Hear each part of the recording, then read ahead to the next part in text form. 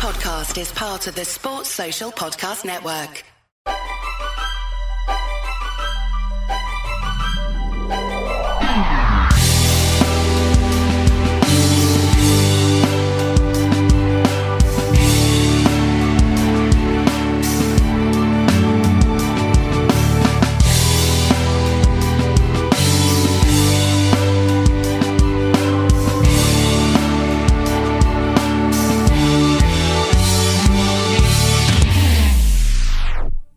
Welcome back, folks, to another edition of Across the Pond NBA podcast. Myself, Ryan, and we've got today with us the guest of Tyler Small. Do you want to introduce yourself, Tyler, and tell us a little bit about yourself? Sure. Thank you again for having me on. My name is Tyler Small, currently a junior journalism major, hoping to get into the sports journalism field right now at Salle University. So now I'm based out of Philadelphia, Pennsylvania, but not homegrown, usually back from New Jersey, New York area. So a little bit out of sorts, out of the fandom here, but it's fun to be here and it's fun to be on. Thanks for having me. No worries. Obviously, you've went to Philly just to get a sense of what it's like to be in the playoffs again, yeah? Well, apparently not this year since the Eagles let us down, but yeah, it is a little different. One of the main stories I think we're going to talk about today is kind of from your neck of the woods. It's about the Nets giving up all them first round picks to go and get their man James Harden. What's your thoughts on the James Harden situation so far? I'm not a fan of the fit. I'm really not, and there's one main reason why. I don't want to bore your fans with too much of the numbers here, but I did a little deep dive as soon as the trade had happened, and just completely going off of the starting lineup, having Harden, Durant, and Irving, not really basing it off of all the four teams involved, all went back and forth and whatnot. But the usage percentage, I think, is too much just to have on one team. Harden's career usage percentage for these three players is top 20 of all time. Harden's is 30.69%, which is 8th all time. Durant is 30.16, 11th all time, and Irving is 29.3, which is 16th all time. It's too much to spread the ball around. There's only one ball, people say. The only other time multiple players that had a higher than 30% usage rate and were on the same team was LeBron and Dwayne Wade back in Miami Heat. It obviously worked, of course, but the only reason it worked is because when LeBron joined the Heat, Wade's usage percentage went down by 10.4%. And they're also just really good shot creators. So, like, the fact that they could get the ball around and get high percentage shots, I mean, the numbers back it up. When LeBron James passes to an opponent, they have a 35.4% chance to make the shot, which is the 94th percentile. For Wade, it's 30%, and it's 83rd percentile for his position. For Irving, Durant, and Harden, when you compare them from their usage percentage to their assist percentage, they're in the 24th percentile for Irving, 64th percentile for Durant, and 70th percentile for Harden. So I just don't think they're good enough shot creators to make it worth it for them having the ball nearly 90% of the possessions. Yeah, I mean, I tend to think like they're three superstar players, and they've got. I mean, they seem to be three of the obviously the biggest egos in the sport as well at the time at this current moment. Mm-hmm. I really worry about how they're going to coexist, not how they're going to share the ball, because I think that Irving and Durant so far this season have shown that they're going to share the ball pretty well. I just worry how they're all going to coexist about who's going to take over the game. That's my main mentality around it. Like whenever I saw KD join the Warriors, I thought it may impact on Steph or Clay's shot selection or their amount of involvement in the play. But because the system that Steve Kerr was using, it really helped Durant just get even more efficient than he was in the Thunder. So I really worry that kind of situation will not occur in Brooklyn, mainly because the other two guys around Durant are also very much ISO scorers rather than spot-up shooters like they were in Golden State. That's my main worry about it. What do you think about them now not having basically a whole bench? Like one of their or the whole kind of trade was based around giving up basically their whole bench unit. You've got Jarrett Allen, Taurean Prince, Karis LeVert. Kirkich wasn't really part of the bench. He was more of a kind of rotational player, but he still was an impactful player. I mean, he got to the 3-point contest last year, I'm pretty sure.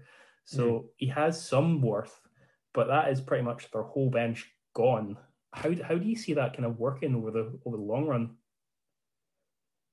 It's funny you mentioned Harris, actually, because I think he's the only one happy from this trade, because now the only shots, if there are 3 shot takers that just take it off the dribble, then he's going to be getting all the shots he wants in the world. He basically is going to be catching and shoot. So he's got to be loving that, because that's the best situation for him. So he's the only winner out of that, in my opinion. But I think the number one factor this comes from, and this is kind of the boring answer, it comes defensively. I mean, you lose Jared Allen now, you're banking on a past his prime DeAndre Jordan to be your primary rim protector. The only guys you really have behind him are Claxton, Green, and Perry. And Jeff Green at the same time really isn't anybody to write home about either. It was almost, I'm pretty sure he was trending on Twitter when the trade happened because people forgot that he was still in the league. So it's a lot. Defensively, it's going to be tough. And then at the same time, Karis LeVert was a really good 3-and-D kind of player, and he was pretty much transcending. He had the horrific injury a couple of years back, and he seemingly came back from it and was just excelling. So now you only really have Dinwiddie and sometimes Irving to kind of be those perimeter defenders. But at the same time, you just mentioned it earlier, the fact that there are now 3 big egos on the team, so much so that Durant seems like the most cool-headed, level-headed guy on that roster by far compared to the other 2, is massive. I mean, it's an impossible ask for Steve Nash to come in for his first season. He's got to be careful what he says, because if he says something wrong, he might not have a player for the rest of the season. So you have no idea how to. It's walking on eggshells, and it's obviously a lot to say right now after just the other night.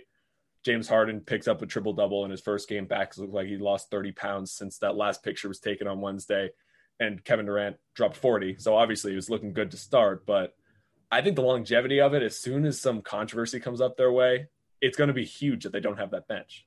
Oh yeah, definitely. I mean, I actually really worry about, is Kyrie going to come back?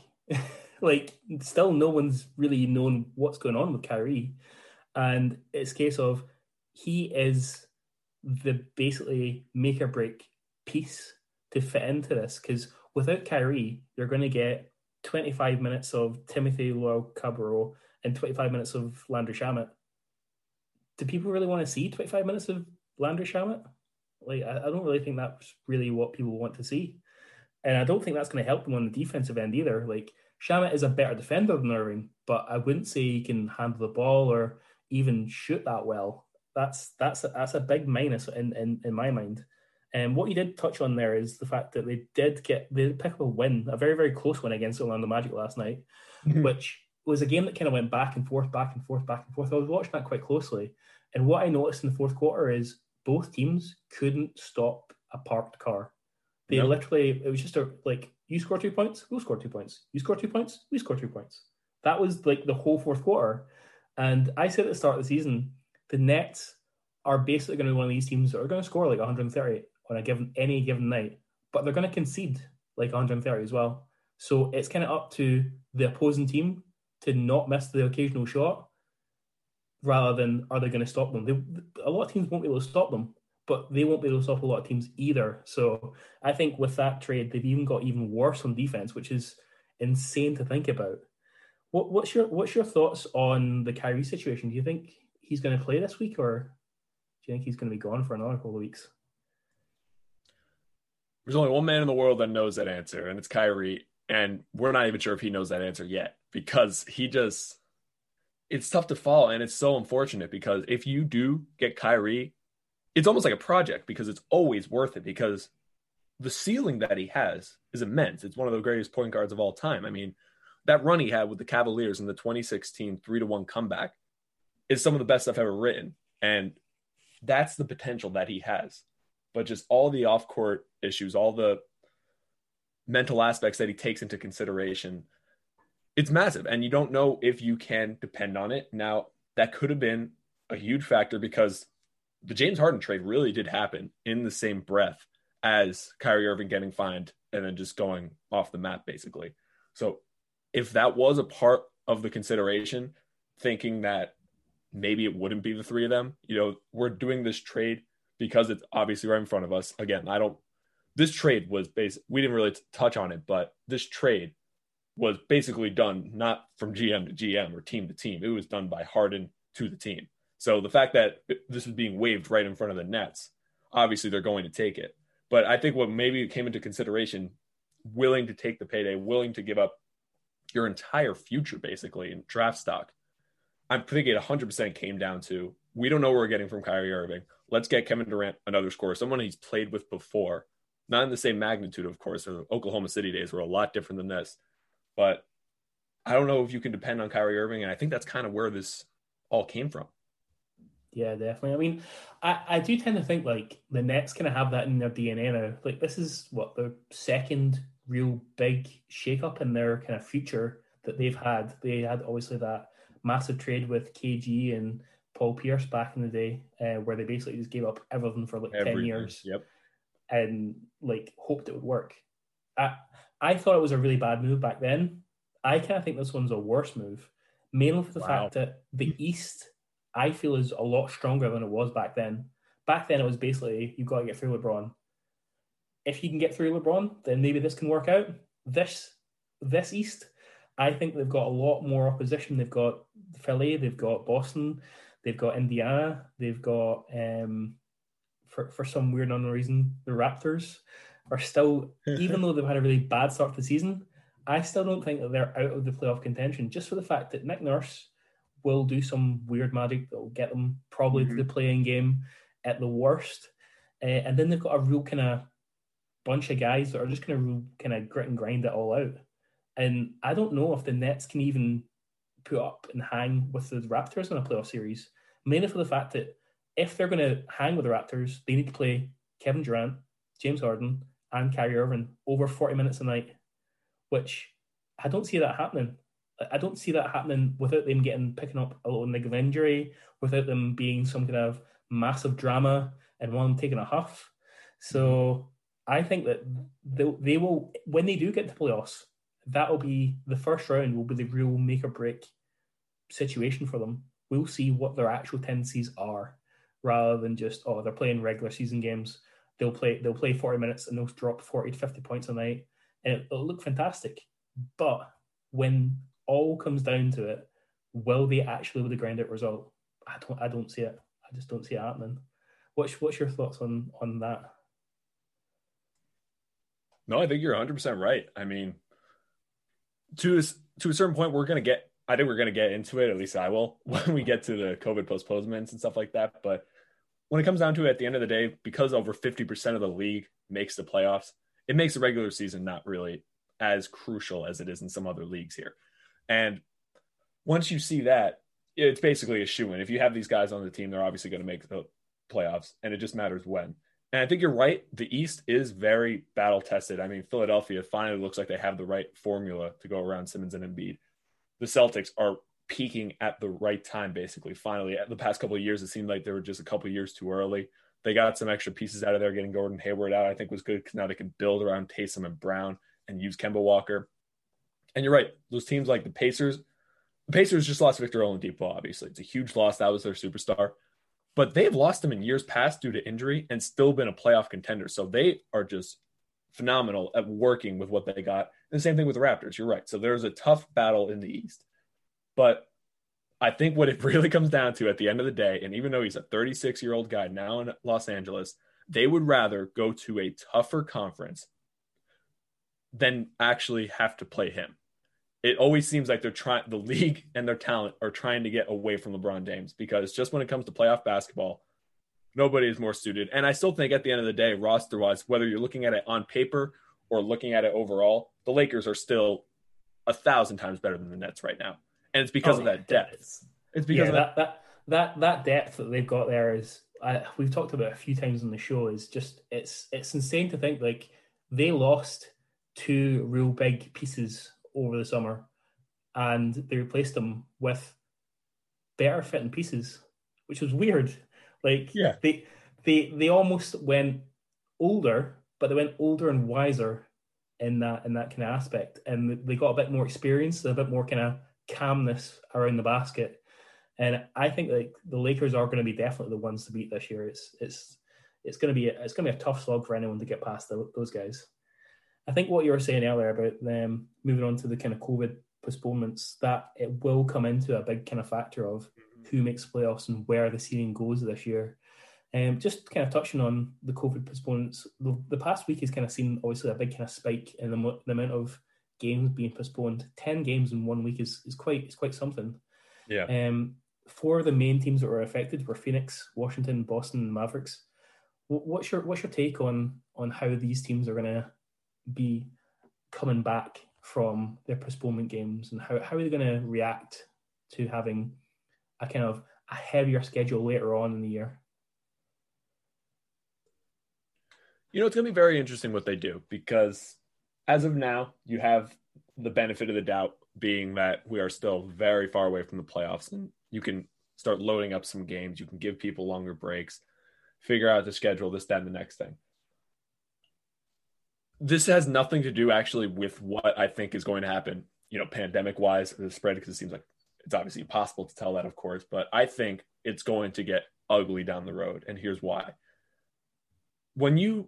If you're a player for Minnesota, Detroit, Washington, Chicago, New Orleans, even, you're at the bottom of the rankings right now. If that stays 30, 40 games down the road, do you really think those players on a Friday night are still going to follow the COVID protocols?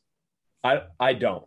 I think it's going to cause an uproar of spread, and I think it's going to affect some of the top teams, because if Minnesota is playing the Lakers and they all go out to a party the day before and spread that is both the teams shut down, and that could be huge for the Lakers.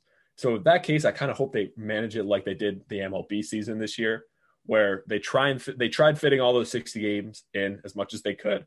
Unfortunately, the St. Louis Cardinals just got hammered with it for a couple weeks, and they were basically having to play doubleheaders every day, which was so much to ask from them. But at the end of the day, they didn't get those 60 games, so they went by win percentage. It really didn't change anything in the standings, but it did change something for the team, because the fact that they had to play those doubleheaders, they just limped into the playoffs. So I could see that happening to another team too. That could be a huge factor if, let's say, we're right out of it and Milwaukee has to play a lot of back-to-back nights, was on a terrible road trip, one of those situations they get stuck in a hotel for 2 weeks. Even though they're definitely going to have another season where they have 60-plus wins if we get all the games in, you can't really count on them in the playoffs if they're coming off that and they're so fatigued, because it's almost as if they're injured, but they're not, because they still have the whole roster. So it's going to be very interesting. I'm very intrigued to see how the league handles it, because I don't think there's really any perfect way. Yeah, I kind of agree with you there. I think that the league is in a very kind of risky position just now, where they think they've got a way of kind of solving this just by saying, oh, we'll try and postpone games here and there, we're not going to take a 2 week break and stuff like that, just in case it does get a bit out of control. But I think if there's going to be another couple of weeks of 10 plus games postponed, I think there's going to be an outside pressure to kind of postpone it for at least a week, just to see if the numbers do go down a little bit.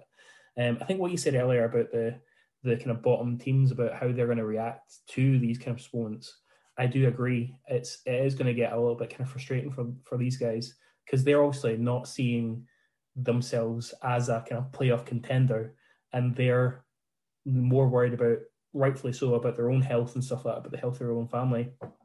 I think that leads to George Hill's comments pretty nicely. The fact that he came out early on this week and saying, well, if it's that serious, maybe we shouldn't be playing, which it is a very serious situation. But if he's wanting to kind of breach rules and stuff like that the NBA are trying to enforce, why is he wanting to do it now when he's on OKC, when he didn't want to do it in the autumn there when he was playing for the Bucks? You're right. I mean, you're 100% right. There's obviously a big discrepancy there.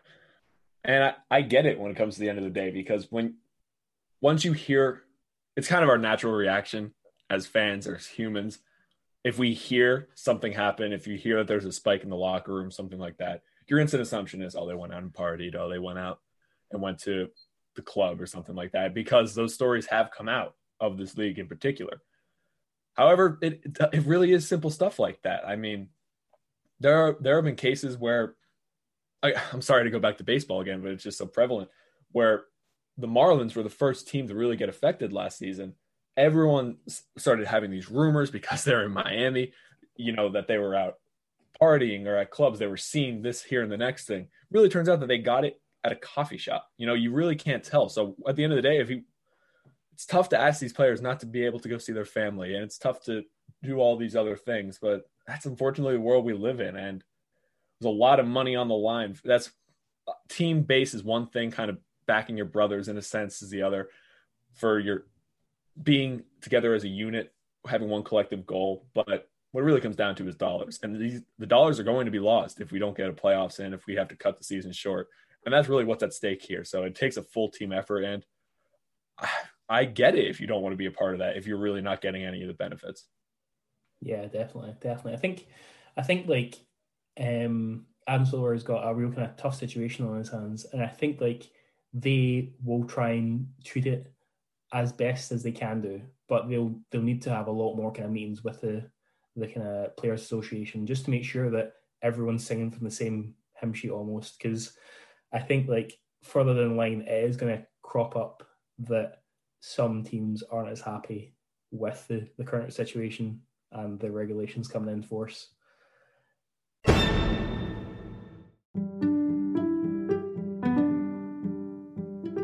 So by now you'll have seen our website, atpsports.net. You gotta admit, it's pretty awesome. It was brought to you by the team at Data Squared. You can find them on the web, datasq2.co.uk. They're dedicated to bringing you the very best in website design, hosting and security. Their aim is to provide you with the very best package you need to help you spread the word about your business. Data Squared will design and build a website for you, and they'll build it not just for desktop, but for all devices so you can be seen on the move. Data Squared will help you choose your domain, making sure it's relevant to you and your business, and they'll open up an online store for you. They have the tools so you can keep track of customers, their orders, stock, and much, much more. So why not expand your business online today with Data Squared? Visit datasq2.co.uk. Right, so the next kind of story that we're going to talk about is due to the fact of all these kind of COVID postponements, we've had this massive, almost like rise of the rookies situation going on. Some of the rookies that I'm going to rattle off just now have really kind of shown out over the last like 5 to 6 games. You've got the likes of Tyrese Maxey, Gabe Vincent, Peyton Pritchard, Patrick Williams, Cole Anthony, and then finally LaMelo Ball. These guys have been kind of on the fringes of other teams mostly throughout the year. But for the past like 5 games, they've really been putting up some big numbers.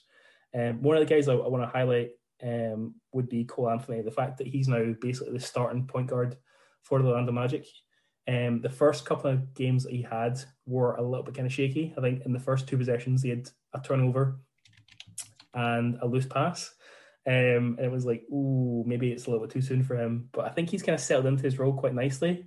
So it'll be really interesting to see how he kind of takes that on for the rest of the season. What's your thoughts on this rise of the rookies situation that's going on just now then? You know what? When we look at the roster restrictions and kind of the bigger opportunities it gives, the first thing I think is how fun it's possibly going to be for the great stories we've seen in NBA past, like a Jeremy Lin or an Andre Ingram situation. Just because usually how the story goes is you get if you don't get drafted, it used to be just first round. If you got drafted, you were going to have an opportunity on the NBA roster. But the second rounders, it was pretty tough unless you're on a struggling team. I mean, like the number one example I always give is Grayson Allen got drafted by the Utah Jazz. He was a star player. Obviously, he had some bad stuff going on, the tripping situation in college. But he was one of the greatest players of Duke history, playing all 4 years. And because he wasn't a big enough name any of those 4 years, he got sent straight to the G League. Now he's finally worked his way onto his starting roster. I think in Sacramento he's been putting in some work, but I'm happy to see some players like that. I mean, like Cassius Winston was a star for Michigan State, just got an opportunity. Now he's going to be one of those players that is benefited by more of the role coming from these rookies. And it's led, like you said, from the stars. I mean, Anthony Edwards, obviously leading it with points per game, 12.5. LaMelo Ball has been a star, obviously. So they have the top of the thing, but Tyrese Maxey, I think, has been such a special player because he is such a huge transition piece. I think, in all honesty, Tyrese Maxey is what the 76ers wanted Markelle Fultz to be. But he's got a lot more speed. He's got a lot more better ball control. They kind of finish at the rim in a similar fashion. And I think he just doesn't really have the mental aspect that Markelle Fultz unfortunately had. I mean, now he's in Orlando and he's getting it done there. And I like how Orlando's taking on all these kind of projects and putting together a great team around Aaron Gordon. But Tyrese Maxey, on the other hand, just kind of is a plug and play kind of guy. Wasn't expecting much. And now in points per game, he's tied for 4th on the entire rookies of the NBA. So it's huge for him to be putting up double figures and putting up the minutes that he has. And it's just exciting to see all these new faces, especially some of the top ones that we've seen from college. Again, you mentioned Peyton Pritchard. I could go on all day about Peyton Pritchard. Out of Oregon, he was such one of the most fundamentally sound players I've seen in a while. And I'm so excited that the Boston Celtics are actually giving him a chance and big opportunities. I mean, he had that game-winning shot the other night. So yeah, definitely. I mean, really fun. I was quite high on Peyton Pritchard just as the season was starting, mainly because I saw him like a little bit in college, and I saw obviously flashes of him like in the kind of preseason warm-ups and stuff like that. And I was thinking he looks a real good player, and like the first couple of games where he was getting only like 5 to 10 minutes, I was really questioning why do they have Jeff Teague. Yeah, really. Like Peyton Pritchard is so much better already. Like I would even consider, do you know what? Sit Kemba out the whole year. Have Marcus Smart, Peyton Pritchard as your 2-point guards. You're done. That's a much better lineup than you've got Kemba Walker and Jeff Teague, both of whom are going to have massive injury worries, and they're going to have real cold shooting nights. And these guys, they don't let that get to them. Yeah. Pritchard basically has no fear at all. Like you've seen him against the likes of Joel Embiid and stuff like that, and they have no worry about who they're going to go up against in the paint. They're just going to take it the normal way, and they'll take contact, they'll get back up, and they'll go again. The energy these guys have is just fantastic. One little bit I would say about LaMelo Ball, do you think that he'll maybe overtake Terry Rozier or Devontae Graham as a starting point guard at some point this season? I think he will just for market value. I think he will just because it's what the nation wants to see. And whether you like that or not, it becomes from the whole family chain of everything. I think he's the most talented of the three. Obviously, he's not as good of a ball distributor as Lonzo Ball has been. We're going to get to him, so I don't want to step on our toes too much. But LaMelo Ball, I mean, he is just a much more talented scorer. And he has the potential to actually be a difference maker in a game where I don't know if any of the other ones on the roster actually have that capability. So I think that he eventually will start getting some starting minutes. He's already at 25.2 minutes per game. So obviously it can only go up from there, of course, but still that's a very good starting caliber for him to begin his career on. So we'll have to see how he works with the other teams because it seems like they get such a bad rep from his father, obviously, but I think all three of them really do kind of mesh with their teammates well, I should say. So I think it won't be really necessarily a problem with him kind of gelling with the chemistry. I think it's just a matter of time when, honestly, it might be an ownership decision just to get viewership up.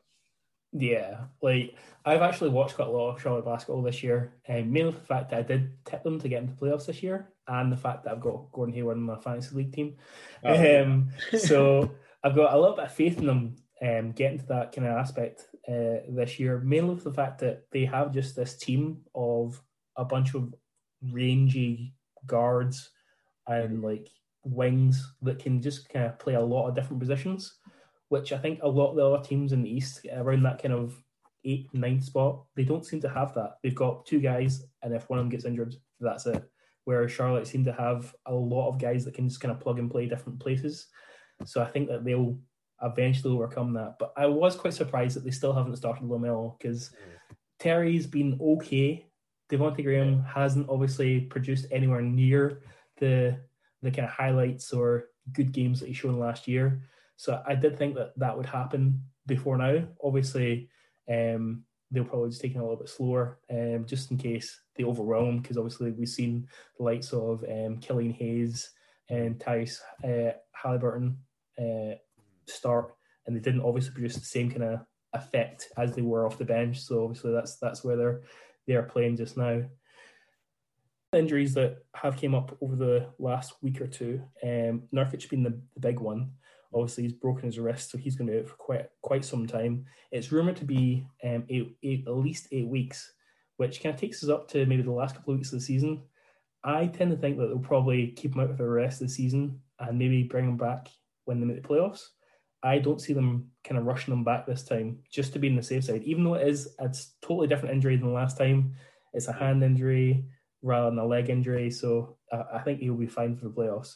Westbrook, a 3 to 4 week injury. Lonzo Ball out for 2 to 3 weeks. CJ is going to be out for probably about a week now after last night getting stamped on by Capella. You know, I don't know if that was on purpose. I think he was. I mean, Capella gets annoyed at the best times, and I don't know. He did look where he was going, so I'm like, oh, yeah. I want to say he didn't mean it, but it looked a little bit suspect when you watch it on replay. So, and sometimes when you slow it down like that, it does kind of look a lot worse than it actually was. But that one was a little tough to defend. I agree. Yeah. What's your thoughts on the injuries from this week? Do you think it's another kind of big dent on the fact that they're playing so many back-to-backs and stuff? I think that's what we were kind of talking about before, with the fact that it just seems to be injury after injury after injury for a lot of teams just now. So, absolutely. What's your take on the injury front? Absolutely. I mean, every sport has kind of been the same way, where you're playing those back-to-backs, and I think a better example is the fact that sometimes if you have a case or something like that, you just have to shut down practices for a while. So to kind of just go from nothing at all, can't really do anything besides Zoom, to just stepping on the court and expecting to be anything to any sort of prepared, I should say, it's very difficult. I mean, it's the same way that years ago when there was an NBA lockout and they had such a shortened preseason and then just enter the regular season, injuries were through the roof, and they were all soft tissue injuries. The ones that you can build up for impact, the ones that you can prepare for an 82 game slate. And you do it the same way that they've done it for years past, where you play a multitude of games before you get there. You don't do that for the fans. You do that for the players actually putting a good example out there. Now, Nurkic, on the other hand, obviously, like you said, not necessarily a soft tissue injury, but I think of that list that you just mentioned, he is by far and none the biggest loss. He has been transcendent ever since he entered the league in 2014. He averaged 6.9 points per game back then. He's increased every single season by at least 2 points per game. Now he was sitting at 17.6 points per game last season, off to a slow start so far, averaging less than 10. But also his last 2 seasons, he was in double digits for rebounds per game. So he has been exactly what that team needs. They are the perfect example of, when I go back to usage percentage, Damian Lillard, obviously high up there. I think he's top 30 in usage percentage career all time. And it's just perfect because of the way the backcourt, him and CJ McCollum, work. I still think he mentioned it when they were accusing the Wizards of having one better, but they still are the best backcourt in the NBA, in my opinion, until the Splash Brothers return to full strength. But Nurkic having that in the center to spread it out a little bit, but still have a force inside to congest, and he still can get it up and down the court at a relatively good pace. He's such a big loss for them.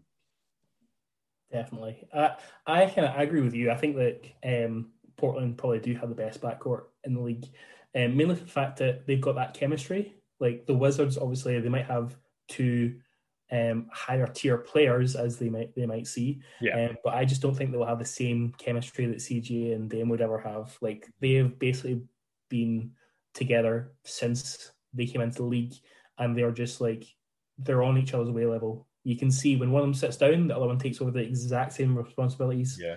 And they know exactly what each other is thinking. And it's something that you can't teach. It's something it's underrated. Yeah, you're right. And like, I actually think that the Wizards are going to struggle with Westbrook and Beal at some point in the season, because we've seen them struggle to get wins. That, I think, will manifest itself a little bit into a bit of kind of, not disrespect, but a bit of unease between the two of them, because they're going to be looking at each other going, well, if I had that last shot, or if I took that possession, we'd have scored, we'd have won the game.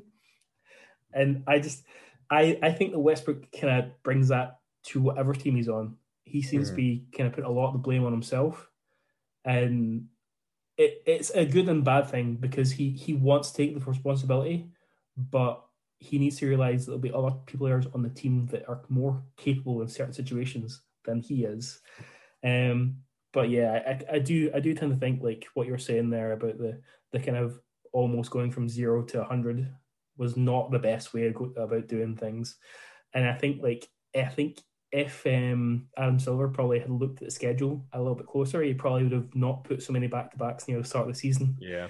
And, tried to spread out just that little bit more. Obviously, he's got a time constraint about how many games he's got to try and get in.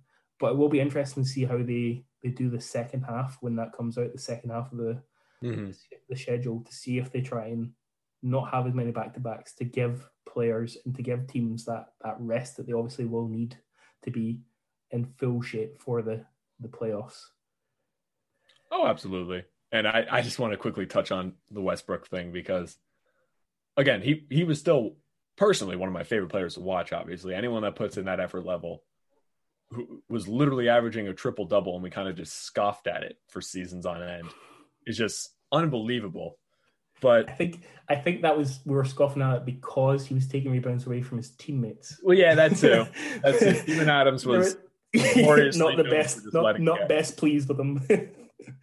But at the end of the day, the thing, I just pulled up his basketball reference, and it is still mind-blowing to me. I knew this information, but every time I see it, it still blows my mind. He's 32 years old, but you kind of just look at him with these explosive players and how horribly they age.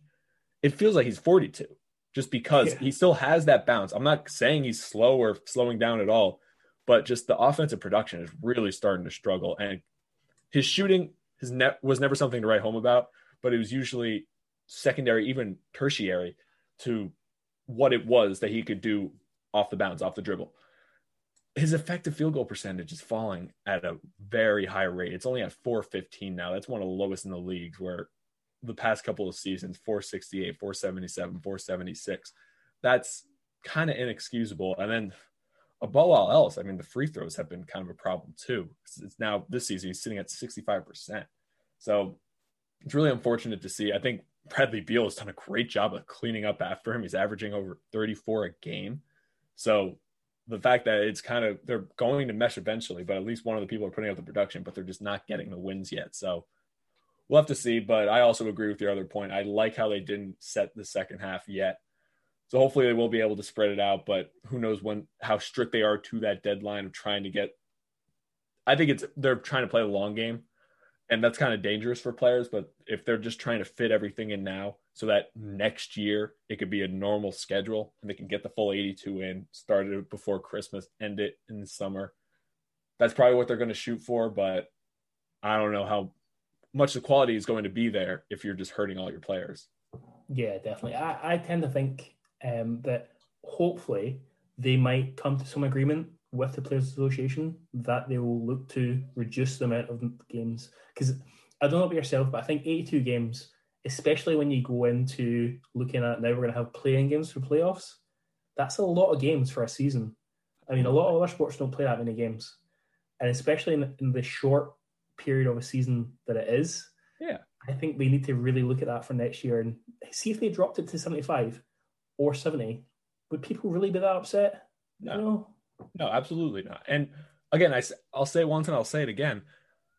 The regular season doesn't mean much. I mean, if at the end of the day, maybe you'll see some shakeup in 7 and 8 teams making the playoffs, but you pretty much know from that original roster until now who's going to make the playoffs just based off the roster. It doesn't matter how or where they get in, because there could be some awful injuries that happen. There could be some just incredible trades that happen. But at the end of the day, as long all willing of what the information you know at the start of the season, it's most likely going to play out in the end of the season.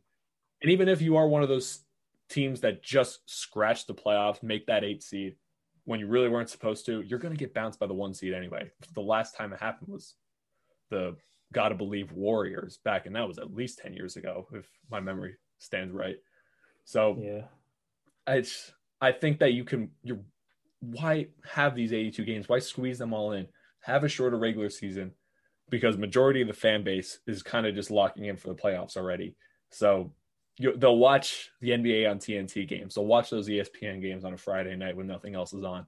But at the end of the day, all they really care about is the extra coin they're getting when they get those playoff games in.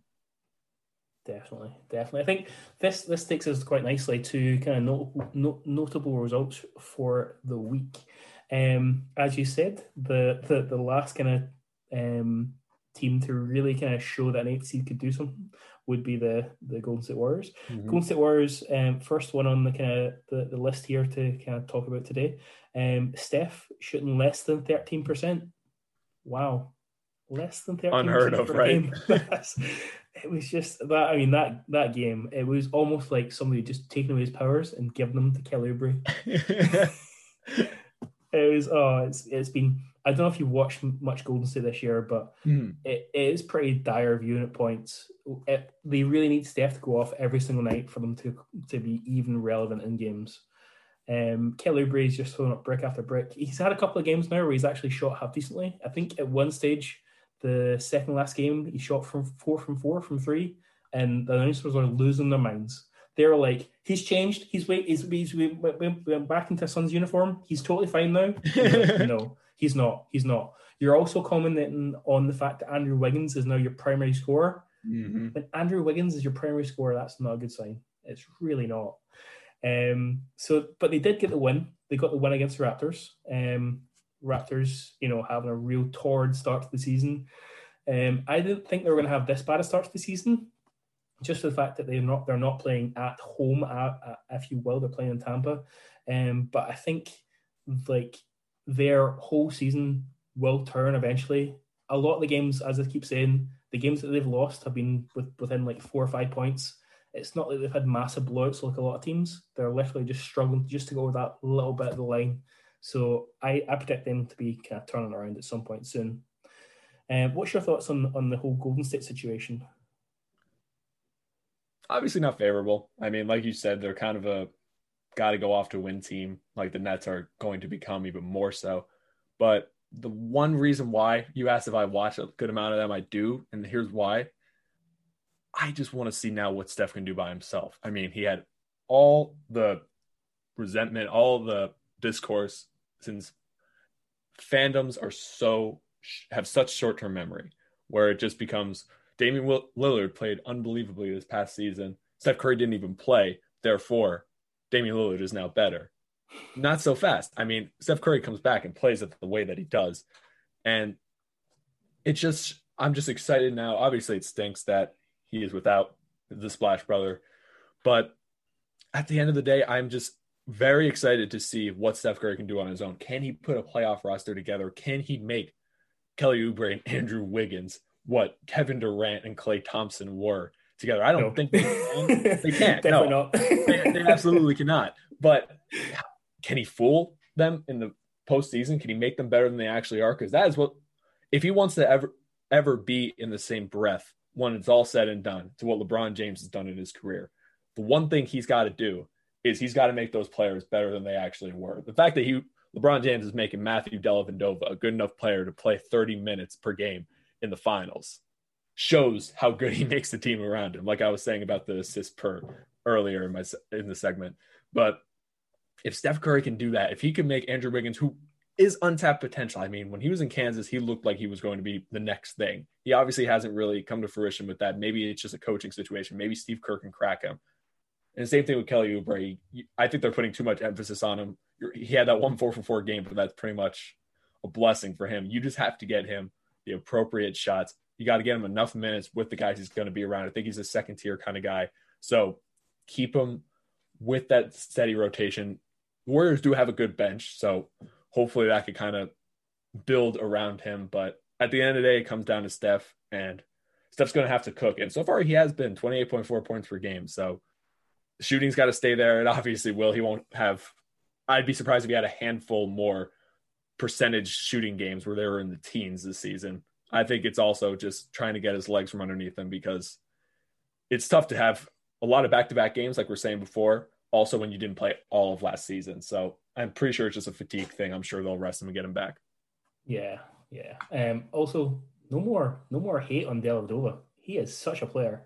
Y'all have I love Delly. I love Delly. He averaged 3.5 assist to turnover ratio that season that they went to the championship. So he had an amazing season that year. Massive love for Delhi here. Massive love. I love him too. Don't get me wrong. But I mean, he was a glorified Steve Kerr looking back in the 90s with Jordan when he was on that team with LeBron. So the fact that he could put him on that pedestal so we could see exactly how good Delhi was. Maybe that's how I should have said it. Yeah. I think the next little kind of game we're going to have a look at from this week was the battle of the COVID restricted teams. The Heat and the 76ers both were playing 8 guys, none of whom were their big guys, really. You had the likes of Jimmy Butler out, Bam Adebayo out, Goran Dragic out, Seth Curry was out as well. So obviously the 76ers were a little bit better prepared than the Heat were. It did go to overtime, and it did take Danny I'm a Brick Green to shoot a record 9 threes in the game, and Joel Embiid to go for 45 to edge past the Heat. Obviously there was a big game from Gabe Vincent, Tyler Hero, and Duncan Robinson were all putting in some pretty spectacular performances to try and keep the Heat in that game. What's your take on the battle of the restricted teams there? Listen, if you're as deep in the woods as you and I are with NBA basketball, you like this kind of game, because the fact that we got to see Joe put up 37 minutes for the 76ers. We got Struss 24 minutes on the court. He put up 7 shots. I mean, he's probably not going to have that high a volume shooting again unless this happens again, which God forbid it doesn't, because Danny Green in the bubble last year, it felt like he had a gun to his head if he was taking more than 3 or 4 shots in a game. He took 21 threes. It was unbelievable, and it happened in a winning effort. I mean, I'm sure both Doc Rivers and Eric Spoelstra, when they saw this game going to overtime, they must have had heart palpitations, because it's just unbelievable the type of quality they had to put out there. And yet it still put up a great battle. These are going to be 2 of the top tier teams. The Heat haven't had as good of a start as the 76ers have, but I think that's just because the 76ers have had a shell shock in identity and have become basically what the Bucks exact formula is, except the Bucks formula is only with Giannis, but the 76ers use it with Embiid and Simmons. Hopefully it works. They're trying like the 10th time to make the 2 of them work together. I don't think it's going to happen, but for now, it was fun to watch. Hopefully we don't have to see more of that, because I mean, it looked like an AAU game just having 3 guys on the bench. I thought it was a really good game though. It was very forth, and like there was some good drawn up plays. It wasn't like a case of no one's playing a defense here. It was there was a lot of breakdown. There was a lot of that's what happens when you have it was 3 players on the bench. You can have a good defensive scheme, but at the end of the day, if someone's going to the rim, you got to let them. If you get fouled out, that's huge. Yeah. What's your take on the fact that Joel Embiid's now kind of taken to the fact that he's sitting away from the whole team now? It's huge for anyone. I think he's such a center point of this team, and both on the court and off the court, even though he's probably one of the best centers in the game. But you just can't really put your thumb on it exactly how or why anyone's going to do what they do once he leaves. And whether that is just like a lack of chemistry, a lack of leadership, because Simmons is not the same as Embiid off the court. Nearly, you could put up the percentages of on and off spreads for them numerically, but once you look at it, nobody has a better impact on this team than Embiid, and I think it's going to be massive. Yeah.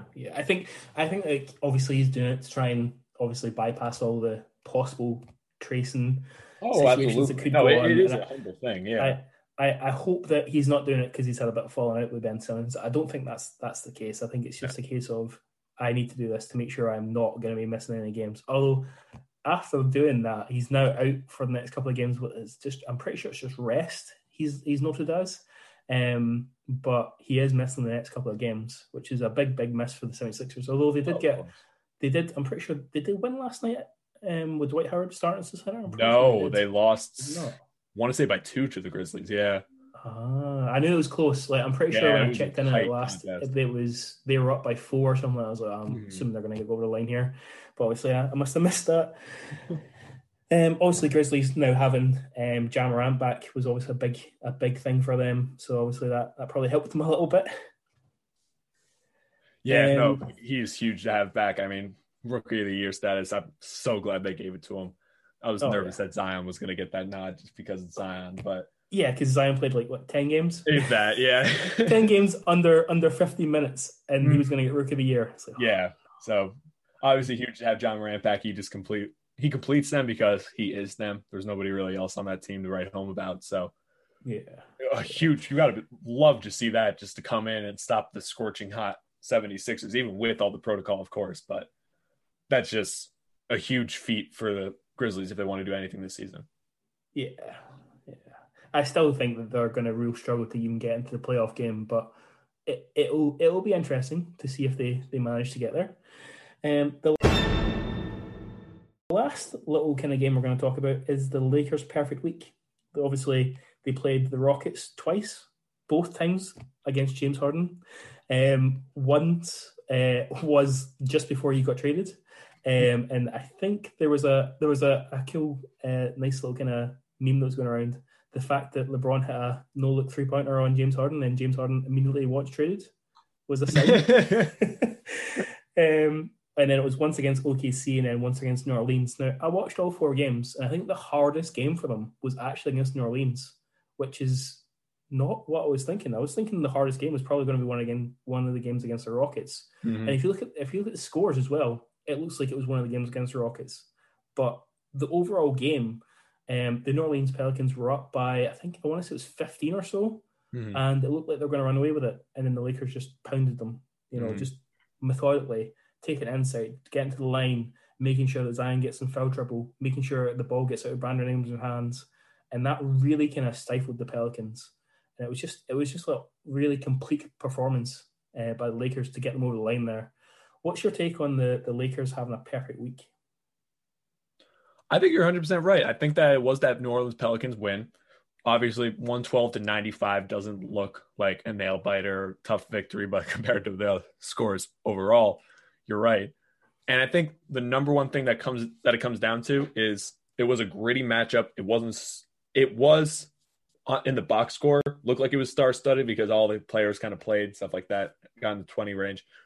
But what it really came down to, excuse me, is there were 6 players on the Lakers that scored in double figures. Montrezl Harrell, Kyle Kuzma, Kentavious Caldwell-Pope, and Dennis Schroeder.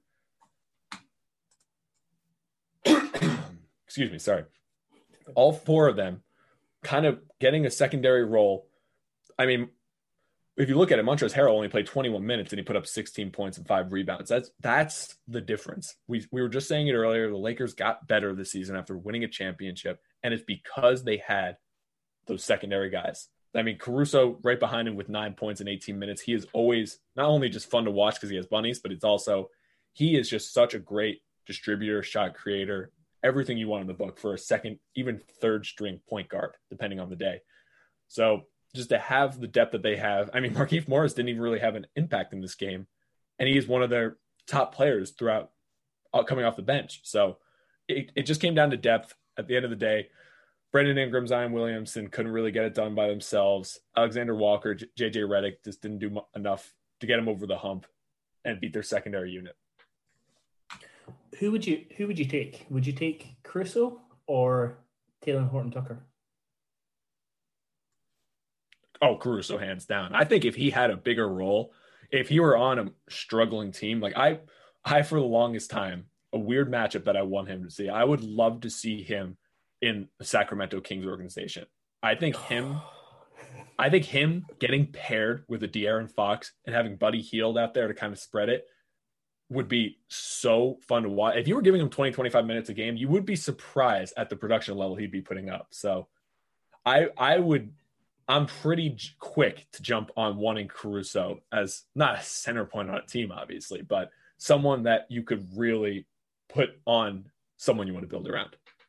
Wow. And put them to Sacramento Kings. That is just, it's. I have no idea how or why it's, it would happen. I think the Lakers love him a lot, so they're never going to let him go. But whenever I play NBA 2K and I start a franchise, that's one of the ones I like to do. Is that just because you want to get rid of Luke Walton? Like, well, I can't. Not because I don't. I can't stand the guy. Every time I see him make a coaching decision, I'm like, that's the wrong decision. Look, what are you doing? Just do something else. Make any other decision other than the decision you're making just now. I give him a lot of credit. First season with the Lakers that LeBron went there. It's tough. It's tough. I don't know if I hope you've never had a job like this. To have a job where you go in every day and you're pretty much thinking, I'm not really actually doing my job. Somebody's doing it for me, but I'm going to get the repercussions of when I do my job poorly.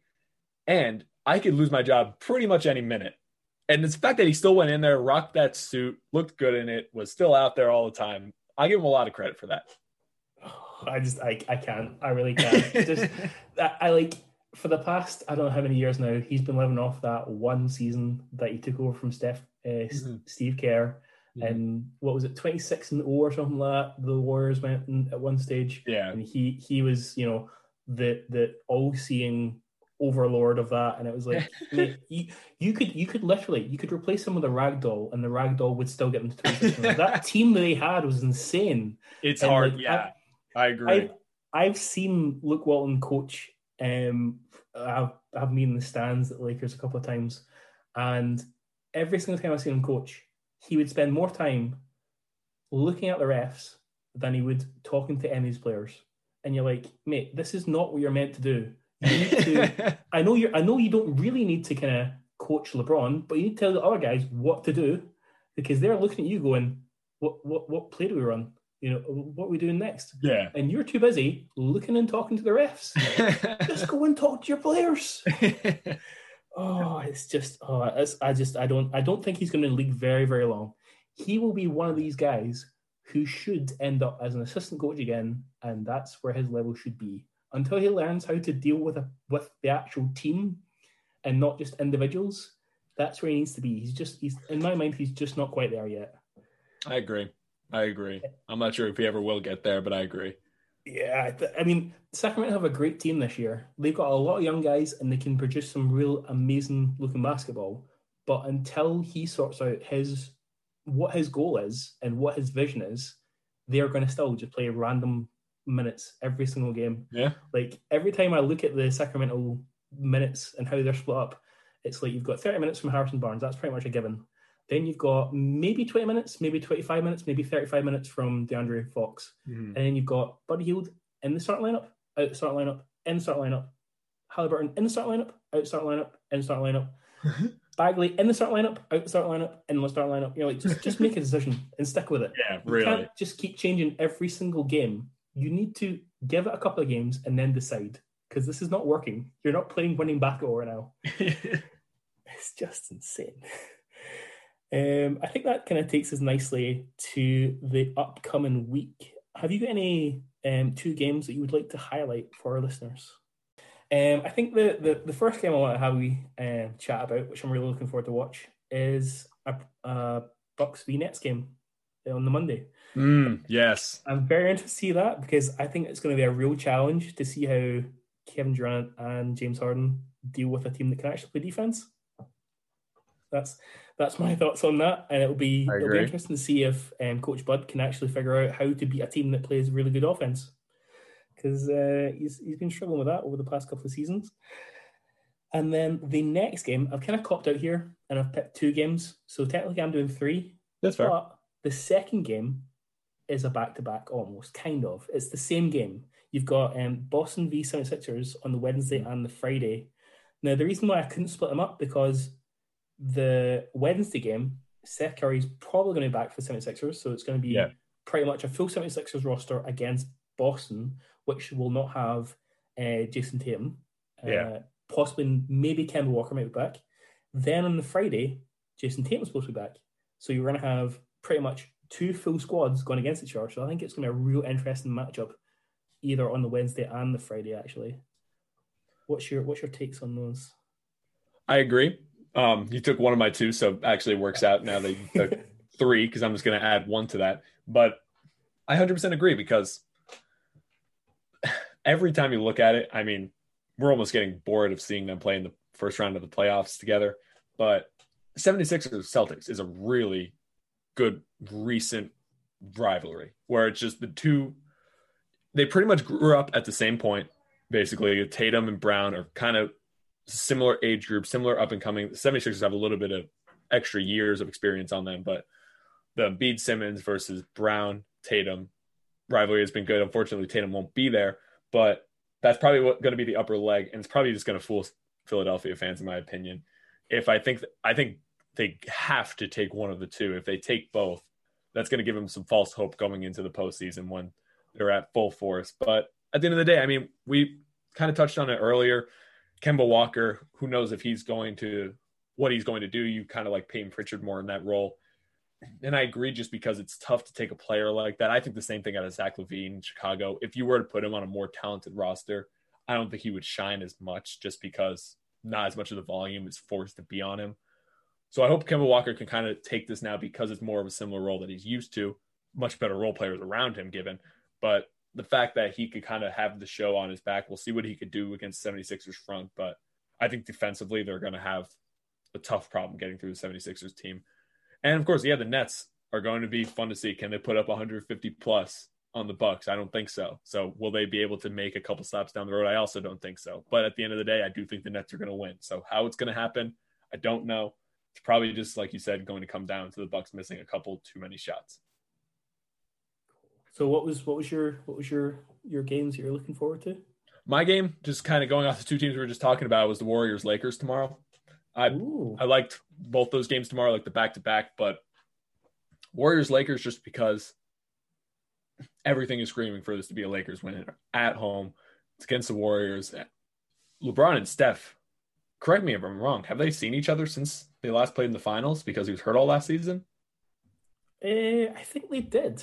They might have. Okay, so that's... I think they played one game.